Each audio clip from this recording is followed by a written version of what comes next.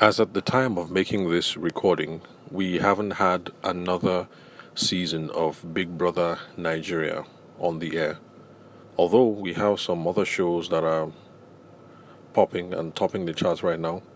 There's Nigerian Idol. I think that's the one I've seen the most chatter about. I hear that the quality of the singing and the production value behind the show has really increased. And so that seems to be a good contender for what to keep your eye on if you're looking for good homegrown entertainment on Nigerian soil. Now, why am I bringing that up today? And what does that have to do with anything for those of us who are interested in sales and selling and who are wedding and event industry professionals? The reason why I brought that up is because I was flipping through my phone, and you know how these social media sites, especially Facebook, do that thing. They show you what you posted about a year ago and things like that. And I noticed that I made a post sometime about the previous winner, I believe, or rather one of the previous winners of Big Brother, and that is Laycon, with the interesting spelling Laycon instead of Lekan. Some nice personal branding there, I guess. Anyway, I had made some posts about him at the time he won. Not business related, more personal posts, happy that the guy won. And it got me thinking that the chief winners or the chief beneficiaries of these shows, whether you look at it in terms of Big Brother Nigeria or The Idol Nigeria or X Factor UK or America's Got Talent or Britain's Got Talent or UK's Got Talent or Australia has Got Talent, the chief beneficiaries of these shows, the people who go on to make ton loads of money, real shit ton loads of money, are those who understand that you have to be responsible for selling yourself and for taking a real concerted and controlled handle on how your career is going to pan out. So the reason why I remember that today is because that is another example. If you look at Laycon, and if you look at Ebuka, and if you look at Bisola, those are we have one previous winner of the Big Brother franchise, and the other two were runner-ups. Obviously, Ebuka, I think, has been the most successful of them all, and Bisola doesn't seem to be doing too bad right now. If you have Netflix and you're into watching Nigerian movies, you can see that she's doing her own thing, and she seems to be making a name for herself as an actress. Laycon, on the other hand, he has that show on Mnet. Well, I guess he still hasn't found his mark. And so what I'm just trying to make is that winning those shows, America's Got Talent, Big Brother Nigeria, Australia has Got Talent, or X Factor UK, doesn't necessarily mean that you have hammered and that it is sure for you or that it is secure for you.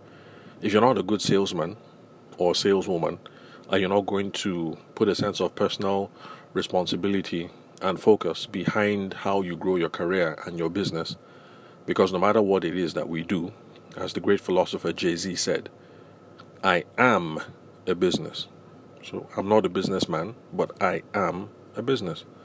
So whether you're a wedding photographer, cake maker, pyro person, MC, or whether you happen to win Big Brother Nigeria, if you don't realize that you are the business and you can't take your hand off the steering wheel and you have to go out there and sell like crazy and promote like crazy, market like crazy, whatever it is that you want to call it, because some people don't really like that term selling. So whatever it is you want to call it, hustle yourself, brand yourself, sell yourself, market yourself, whatever it is, if you don't do that, then the prize isn't guaranteed for you. It's not sure.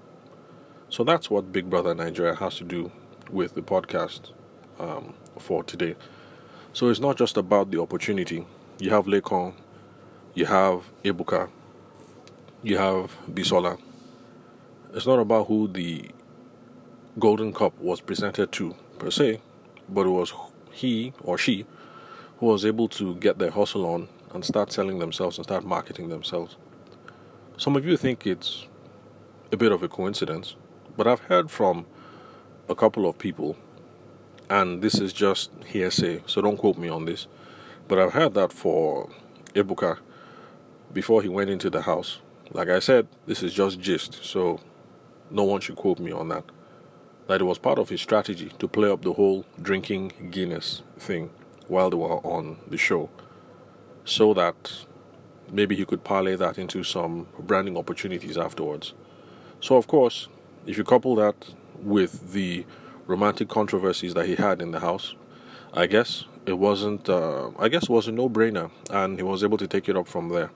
And then of course, after leaving the house, the whole thing with doing the masters in entertainment law and then all that, you can see how there has seemed to be some deliberate measure to his madness.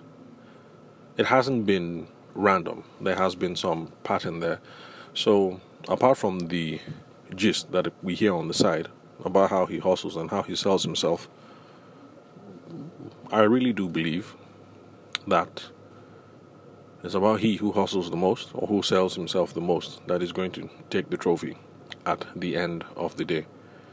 Now, the reason why this is more than just anecdotal is because if you look at other countries and the other shows I mentioned, it's also the same.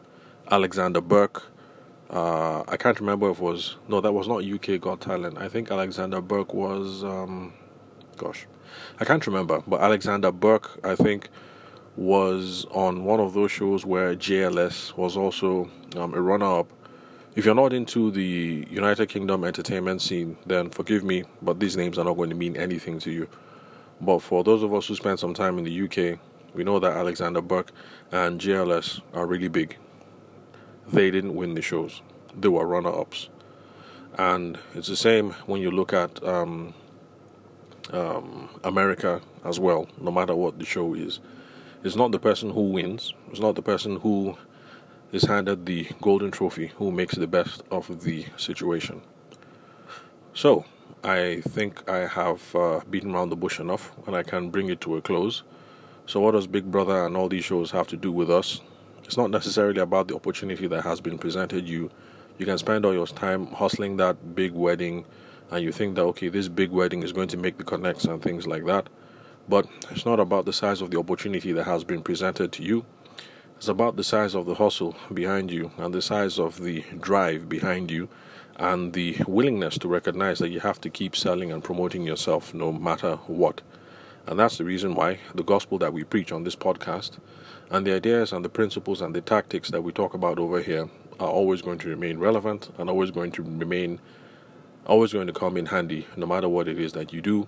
Even if currently you're a wedding photographer and tomorrow you become an on-air personality, as I say, OAP, or you are a cake person and tomorrow you become a YouTube celebrity or something of the sort. So these principles will always come in handy. So because of that, listen, subscribe, share, and keep hanging out here on the Sales for the Nigerian Wedding Industry podcast, where we're going to keep dropping the sauce and giving those relevant tidbits that will help us excel no matter the endeavor that we're plugged into. So we might start off today as wedding and event industry professionals. Tomorrow, who knows where it is that we may end, whether in politics or other kinds of business. But these are easily learned and transferable skills that are going to be with us for a very long time and will come in handy no matter the game that we are playing or the business that we are involved in. So thank you very much for listening to the Sales for the Nigerian Wedding Industry podcast. I'm your host, Abuja-based event and wedding photographer Tavishima Ayede. Thank you for your time and attention. I will catch you guys on the next recording.